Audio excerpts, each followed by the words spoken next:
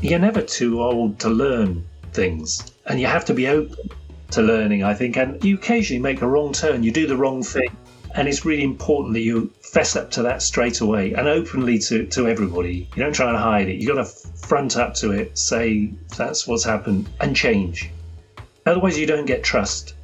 And trust is one of the most important things, I think. If you haven't got trust, you've got no hope. Hi, I'm Belden Mankus. Welcome to The Purposeful Strategist, the podcast that shifts the conversation about purpose and strategy from what organizations should do to what business leaders are doing and what they've learned along the way. In this episode, I'm very pleased to welcome David Frise, CEO of BESA, the Building Engineering Services Association. David describes how they've made their strategy more purposeful, as well as outlining a vision of how construction could become faster, safer, greener, and less disruptive. He also provides some great advice about an unusual way to develop your own leadership skills.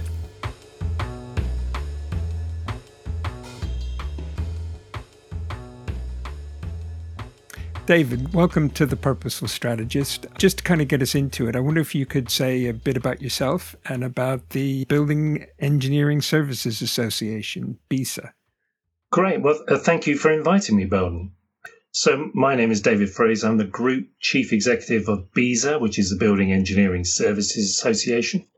I started my career in the Royal Navy at the age of 18, ended up in submarines and nuclear submarines at the end, and then joined the family company, which was mechanical contractor. It's all plumbing, really. The only thing about a nuclear submarine is got a big kettle on the back and generates steam, but otherwise, water and pipe work and ventilation and that sort of thing.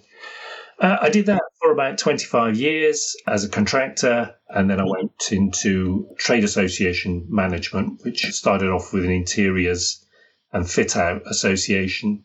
We grew that, merged it with another, and I was doing consultancy for BESA on sustainability. About 5 years ago, I was asked to join as chief executive. So I've been here 5 years, which is very helpful to me because I have a great deal of empathy for our members, having been a contractor. And BESA represents mechanical and electrical installers in the UK. We have about 800 members. They tend to be the larger contractors who work in commercial buildings like hospitals, schools, offices, that sort of thing. 70% of our members turn over more than 3 million. So they are the larger companies, as I said. Companies who are involved in design, installation and maintenance of mechanical and electrical services. So the bits that make the building work, the built environment work, heating, ventilating, air conditioning, that sort of thing. Okay, that's what mechanical and electrical systems are, heating, ventilation. Okay. If you think about the heart and lungs of a building, and who knew ventilation was important before the pandemic, but now we all know it's very important. So our members tend to be the larger companies. So about 70% of our members turn over more than 3 million. So they're quite substantial companies. And just to get a sense of the size, I'm sure there's a paid staff. How many people make up the team? I think we're about 150 at the moment. So we have a number of companies. Yeah. Fairly big for a trade association. Fairly large. Been around over nearly 120 years. So we, inevitably you grow bits. We have a certification company. We have an academy. We have a software as a service company called SFG20. We have our membership services department that offers support and advice from commercial and legal through to technical. Yeah, and for example, we run a thing called REFCOM, which is the F-gas register, which is so successful in helping to preserve the ozone layer. We have 7,500 members in that. Refrigeration and air conditioning companies, and it's well into the high 80% of the market. So it's quite diverse. You talked about 800 members. Are they all companies? Companies, yeah. And then you also do certification. So that's for companies, or is that for individuals? It's a bit of both. So you now have to evidence your competence and compliance at a company level. We run a company called the Competent Person Scheme, which ironically is about the company is the company competent to do that. And then we have skill card, which is about the individual. So it's a bit of both. So we have about 55,000 skill card holders, people like pipe fitters and professional managers in the industry to evidence their qualifications. Sounds like you've got to deal with a very disparate sort of set of audiences, if I could put it that way. Yes and no, they are disparate, but actually they are linked by being part of the building engineering services industry. So they all have some link to that. Right.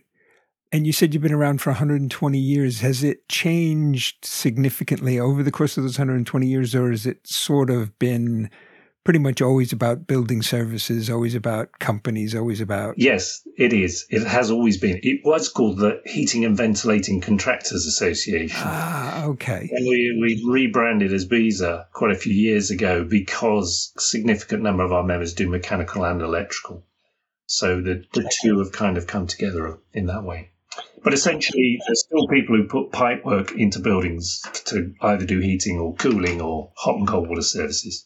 And you said you sort of got involved with them through consulting to them around sustainability. I'm sure that's become a huge factor, but has it changed what people do on the ground, or is it still all just plumbing? No, it has changed. It is all plumbing in the end because you can't get away from if you open a tap, water needs to come out. Or there are only certain ways you can heat a building. But companies are more sustainable, more aware of their requirements under net zero.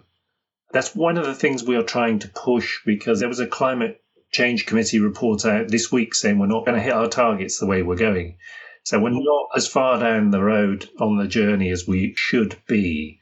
And part of that is that at the beginning of projects, people can want to do all sorts of things. They want an exemplar building. They want it to be as close to net zero as possible. But then reality hits through the budget and things get substituted out, changed, and you don't quite get to where your ambition started.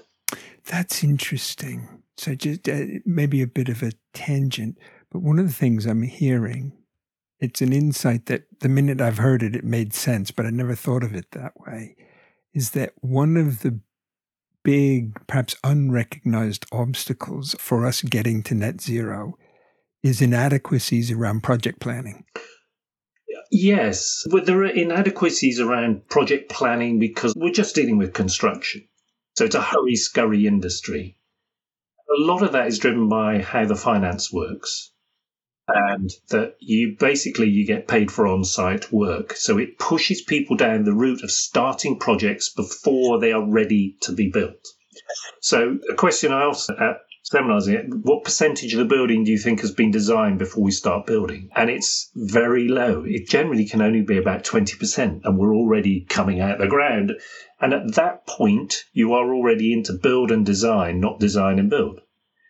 And therefore, if you want to use all the tools around digitization, such as building information modeling and all of those, so you build a digital model or it could be a digital twin, you have to design it before you start to build it. Otherwise, you just flip straight into build and design, which is very inefficient, very poor in terms of quality and productivity, and we're never going to get to those targets while we're building that way. But it's the way that the industry is set up. And part of that is that the client isn't always after a building. We're under the misapprehension they actually want a return on investment. And a return on investment requires on time, on budget, and on specification is kind of optional because there isn't really any enforcement. And kind of that speaks to how do you get to Grenfell when it's on time, on budget, specification, pretty optional. As long as it looks like the thing you put in for planning, by and large, you're okay. That's a really interesting and difficult, I suspect, for you and some of your members to grapple with, because at some level it's sort of outside their control. But it is totally. So much as part of the issue about contracting is so much is outside of your control. So if the overall build program becomes late, and most do, then your costs go up. Regardless, your people are working just as hard, you're just doing it in more time. So your costs are basically going up too. One of the things I want to make sure we get into is questions of purpose and strategy, and particularly focus on the how. So what would you say the purpose of BESA is? And then how did you go about developing that? So it's to inspire a better building engineering services industry for a safe, sustainable and efficient future. So it's about a better industry. There's purpose to that. Yeah. Why the word inspire? It's dynamic. In fact, we're doing a strategy review at the moment, and we had actually yesterday a long discussion about should it be inspire, should it be drive, should it be build? It's inspire at the moment. That may change. We're consulting with our colleagues in various teams, and then we're consulting with our members who are effectively our shareholders, and then talking to people outside the industry to see what people understand. The fact that you're in building engineering services, you have to explain that every time because people do not know. They don't. Most of the things we do are hidden. And if, as a building services engineer, you succeed, people are totally unaware of what you've done. They're not hot, they're not cold, they're not in the dark, they don't feel anything, can't hear anything, can't smell anything. And then you've done your job. That's not a great industry to be in, is it, on the whole? Because, they value that £350,000 marble reception desk because it's tangible, they can see it. Something that you only value when it doesn't work is not the thing that is easy to sell at the beginning. Our best customers always come from people who have experienced a bad thing. People like hotel owners who have to shut their hotel because they've run out of water, for example. You only do that once and understand the value of this. But of course, most clients don't understand the value because you have to imagine that thing as opposed to something that's tangible. Mm. You said you're in the midst of a strategy review, and it sounds like questions of the purpose. I assume not just the wording, but maybe even is our purpose big enough? Are we pointed in the right direction? Fits into that. If you can, talk me through the way you're going at this strategy review. When did it start? You sort of talked about some of the people who are involved, but how do they get involved? If I saw video of it, what would I be seeing? Well, we started off internally to simply ask the question, what are we about? If BESA weren't there, what would happen? Or if we were inventing it now, what is the thing we're about? And we started off with the discussion of that. Do we represent members or do we represent the industry? And the danger of only representing members is that you end up being sort of the horsewhip manufacturers of Kansas. You produce fantastic horsewhips, but everybody's moved into cars. So you missed the point. So the reason we went for industry was simply that if you have a better industry, which has member companies who are competent and compliant and profitable, that means better things happen. And the way the industry operates shifts. So unless you shift with it, you become very marginalized and you have no influence over what they do, which is design and build mechanical and electrical services. So we established it within ourselves, and I then said, I'll write down what I think that means. And then we pitched it back to colleagues, and we talked about it. We took it to marketing, and they tidied it up a bit. And then we went to our shareholders, to our council members and members generally, and said, does this sound right to you? Because it's quite an important thing, to say, actually, our purpose is not about the members, it's about the industry. But they accepted that is a good premise, that's a good concept. And now we're continuing to refine that to move back. But the general core of we're about the industry and a better industry, that's what our purpose is and is going to remain.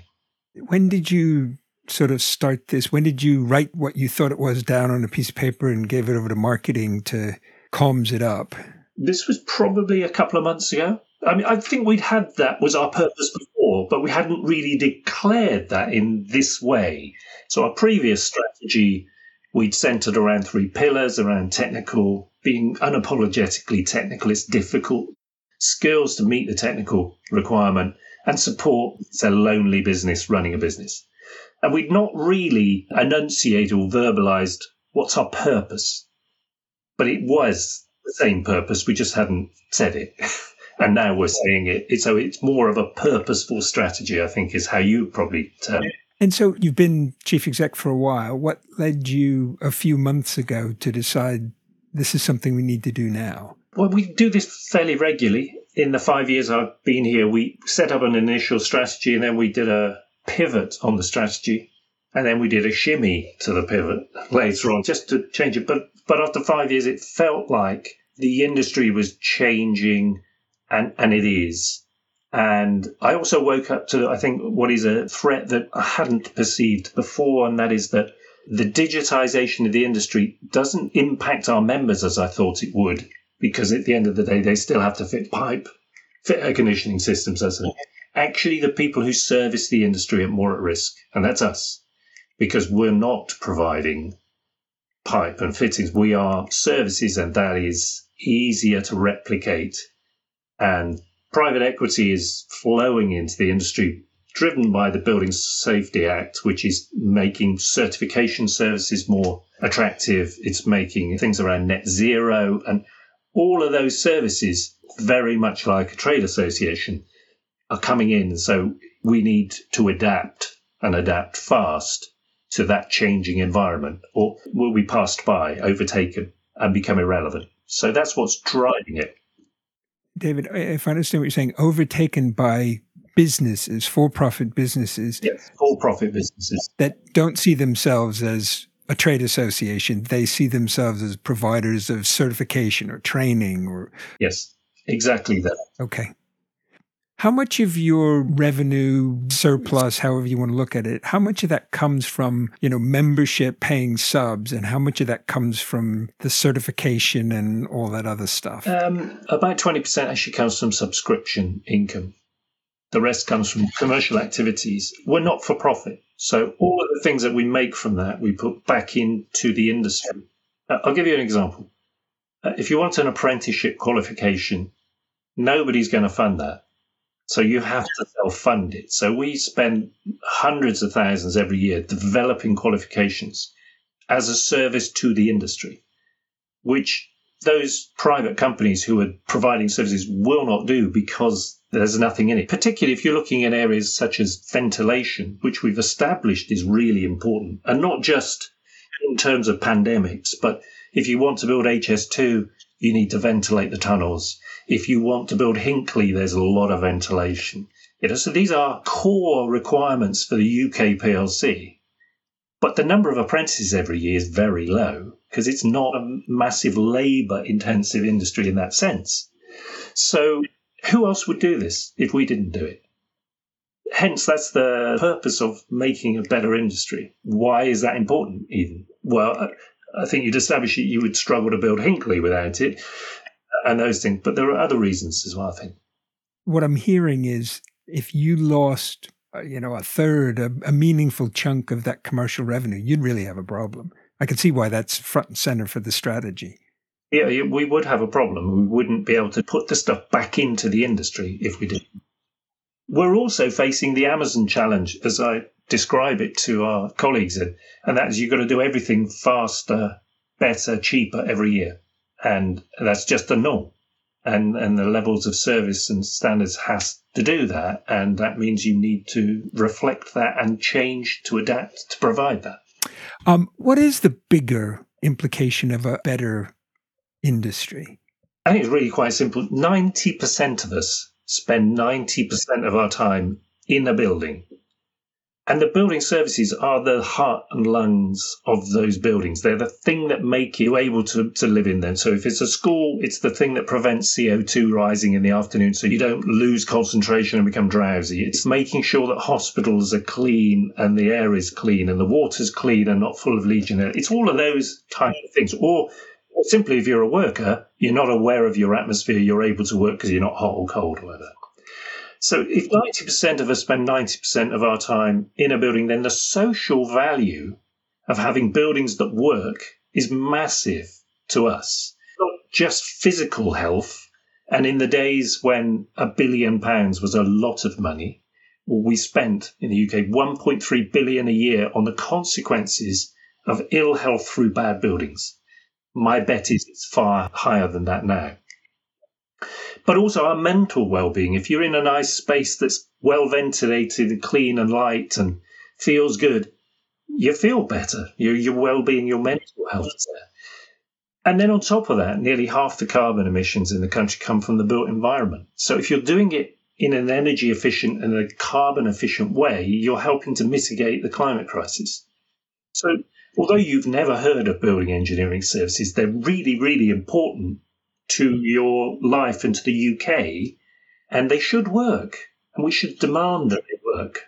David, one of the things that I hear in what you're saying, and it's a topic that I'm increasingly interested in, and it kind of goes back to what you were saying about, the way buildings get built and what people who are building them are looking for. And there's a bigger interrelated systemic problem that just isn't getting addressed. And I'm not looking to you to say, and here's the systemic solution, but it does seem to me that it's just a pretty pervasive type of problem. I do have a systemic solution to it. Excellent. The problem is that if you're only interested in a return on investment, you're not interested in the building. So therefore, why are you interested in the people that work in the building or will take over the building or come as a tenant of the building? You have no real interest in that in the same way. And as a consequence, we install products. And a building is a product itself. It's an integrated, holistic system that must work. So basically, in our world, you're not heating and cooling simultaneously in the same room, which happens because people have installed products that aren't integrated. And therefore, to overcome that, what you need to do is actually design it before you start building it, which we've discussed already. You assemble the building rather than construct it. And at the end of that whole thing, you check that the thing that you put in for planning is the thing that you actually built, not a facsimile of it. Let me make sure I've kind of got what you said, because it's one of those simple, amazingly revolutionary, in some world, maybe not ours, but in some world that could happen. What I hear you saying is sort of before somebody gets permission to build a building, they have to actually electronically file the plans. Says, this is what we're going to build. By the way, this is how it's going to perform. Then they build it. There must be some variation process, but there'd have to be something in the system that makes that unlikely to happen, difficult, expensive if you want to change it. So try and get it right first. Yes, there's actually a whole thing called the Get It Right initiative, because it's so much easier if you build it right first time, you don't have as many defects. But yeah, that's essentially it. And actually, if the Building Safety Act delivers what it's supposed to do, that's not far away from how we will have to start to build. So there is hope. What that might mean is that in the world you're talking about, people will show up and it'll all get built an awful lot quicker with a lot less disruption to traffic and safety. And well, you make a very good point. Yeah. It's safer. It's easier. It's less disruption. We're a very disruptive industry. And as projects overrun quite a lot, that disruption goes on longer. You end up having a construction project done to you if you're a neighbour. That's not great. But yeah, it does have all of those benefits. That's really interesting. As you've been going down this road, it sounds like you've been working on a purposeful strategy for a while. What surprised you along the way? In our own team, what surprised me was the desire to work in a more collaborative way. The pandemic actually has been interesting. Whilst we were in lockdown, everybody got closer and tighter and communications improved. Everything improved. And our members saw the value of membership because of the way we responded, because it's a very lonely business running a business. When we finished that and we moved out and people were still working from home largely and we were kind of doing hybrid working, they became more siloed because they became really tight teams instead of those water cooler moments where you meet your colleague in quite the same way. So starting this process has meant we've kind of had to bring people together, and we've done it physically. So they're in the room so they can actually see people in a different way. And the desire to communicate, network and to share is evident. And that's a very positive thing. And also, it's the only way you can really explain the rationale. We're not in crisis. We're doing okay. Things are right. You want to change everything. Why? And so you have to bring people with you. That was a surprise how much people wanted to do that and how much they wanted to get involved and collaborate with each other to come up with ideas and help develop the strategy.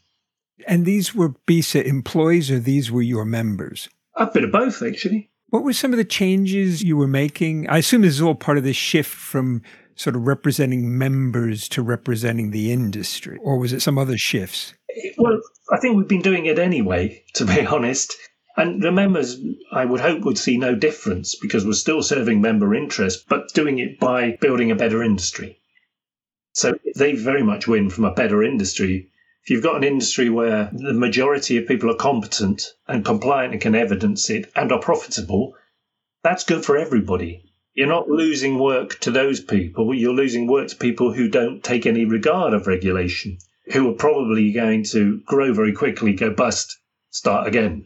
Those are the people we don't want in the industry because they're not adding value to it. Those who are in the industry openly share non-commercial information about, technical things. How do you overcome this? Have you got an issue with this? We have a philosophy, if there's a problem, it's better we try and solve it ourselves as an industry rather than say to government, can you solve this? Much better if you do it yourself because it's going to be fit for purpose if you do it yourself. Mm-hmm. And what's been the most difficult part of this journey, particularly over the last, say 6 months? I guess management of change is quite scary for everybody at the start, I think, particularly as there isn't a crisis. What are you doing? And it's a bit threatening. It's taken a while for people to get used to that this is not a threatening thing. It isn't a binary sum between departments that if that department wins, you lose. It's not like that. We're all in the same boat. We're going together. That's difficult. And that's an ongoing thing, though, isn't it? That's always a case. That's just a human condition that change is, by definition, often scary. What's the impact been on you? How have you been changed? What have you learned? I'm of a certain age. This is the last job I'll ever do. I say you never say never, do you? But I intend to ever do, yeah. And the thing that struck me is you never stop learning. One of our subsidiaries, SFG20, has an independent chair, a guy called Henry Rottner, and I'm learning a huge amount from him about just how you manage the process, how you develop strategy. You're never too old to learn things, and you have to be open to learning, I think. And you occasionally make a wrong turn, you do the wrong thing, and it's really important that you fess up to that straight away and openly to everybody. You don't try and hide it. You've got to front up to it, say that's what's happened, and change. Otherwise, you don't get trust. And trust is one of the most important things, I think. If you haven't got trust, you've got no hope. Yeah, I could be wrong, but a lot of what you've just said there strikes me as being very much embedded in what I know anyway about the whole nuclear subs world. Yeah, that's absolutely true. And that has shaped and formed so much of my thinking from when I first joined Dartmouth around, the individual, the team, and the purpose. And, in a nuclear sub, you come out of refit or after a period of time, you have to go through a thing called a workup. And that works out the crew to make sure that you are, first of all, safe to operate the submarine in all events. And I think we've just learned, sadly, over these last couple of weeks, how dangerous submarines can be. Yeah. And so the first thing they do is take you to sea and they set fire to it. So how do you deal with a fire on its own? And you struggle to deal with that. And then they say flood. Right, how do you deal with a flood? Right, you do that safely. And then they say, right, you've got a fire and a flood. You add complexity, but they want to make sure that in all scenarios, you are entirely confident that you can keep safe and everybody safe. And you rely and trust upon the professionalism of the crew. It doesn't matter if you're the chef or the captain. If you're by the valve that needs shutting, you shut it. And you know how to do it. So that's the first bit. But then they say, okay, well, that's not your purpose, though, is it? Just to be out there being safe. You're out there to do a task, to do, go and do some reconnaissance or drop somebody off or intercept an enemy. So then they set fire to your flood and then they say, and keep fighting. So in business, what does that mean? How do you do that? Well, your first thing being in business is to make sure you are sustainable and healthy. A quote I read only this week from Professor Rebecca Henderson at Harvard Business School saying you can't use business to do good in the world if you're not doing well financially. Doing well and doing good are intertwined, and successful business strategies include both. And my focus in the first 5 years was let's make sure we're financially secure because we can't do anything if we're not. Hit your numbers.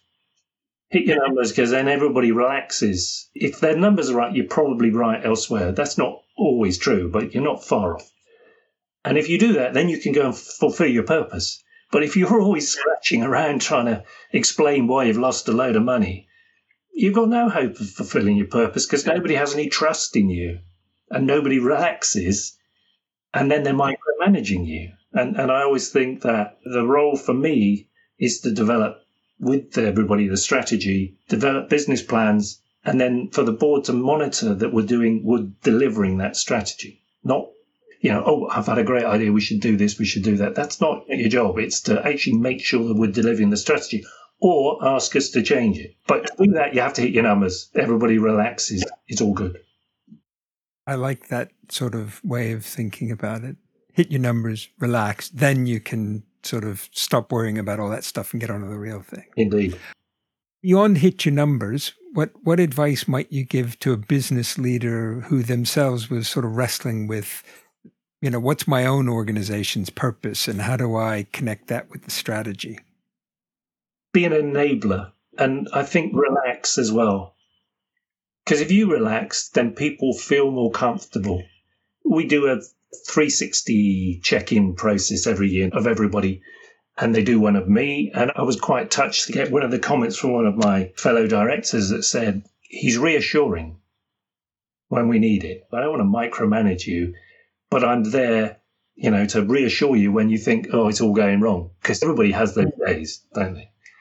One thing the Navy also taught me is that you cannot delegate responsibility. You have to stand out in front if it goes wrong. You own it.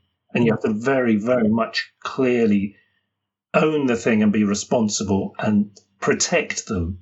You've asked them to do something, as long as they've done it in good faith and they're not committing fraud or something, you've asked them to do it. It's gone wrong, you own it.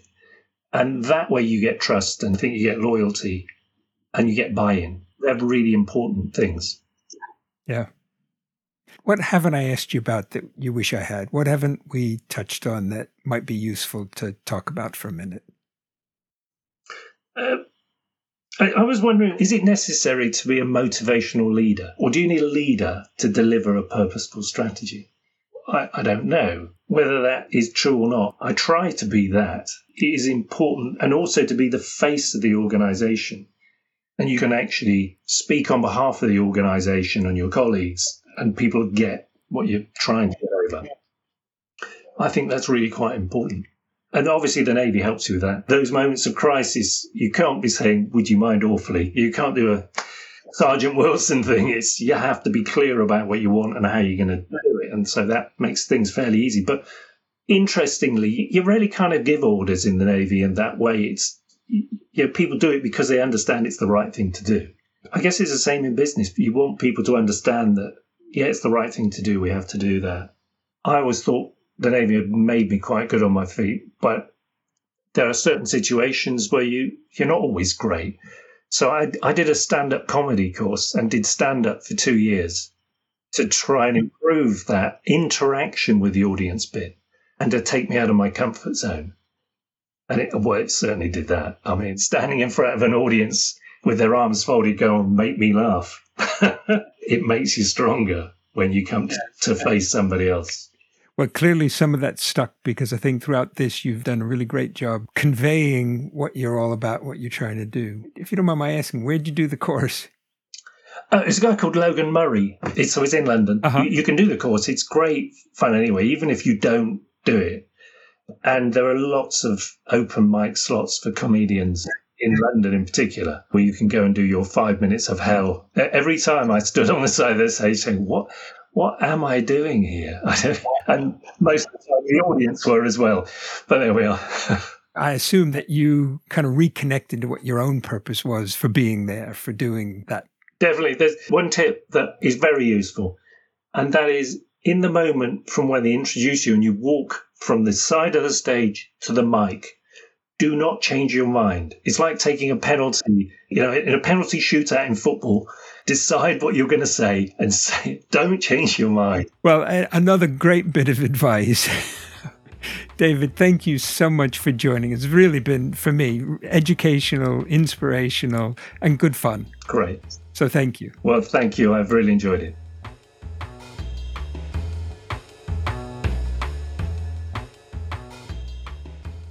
Thank you for joining us for this episode of The Purposeful Strategist.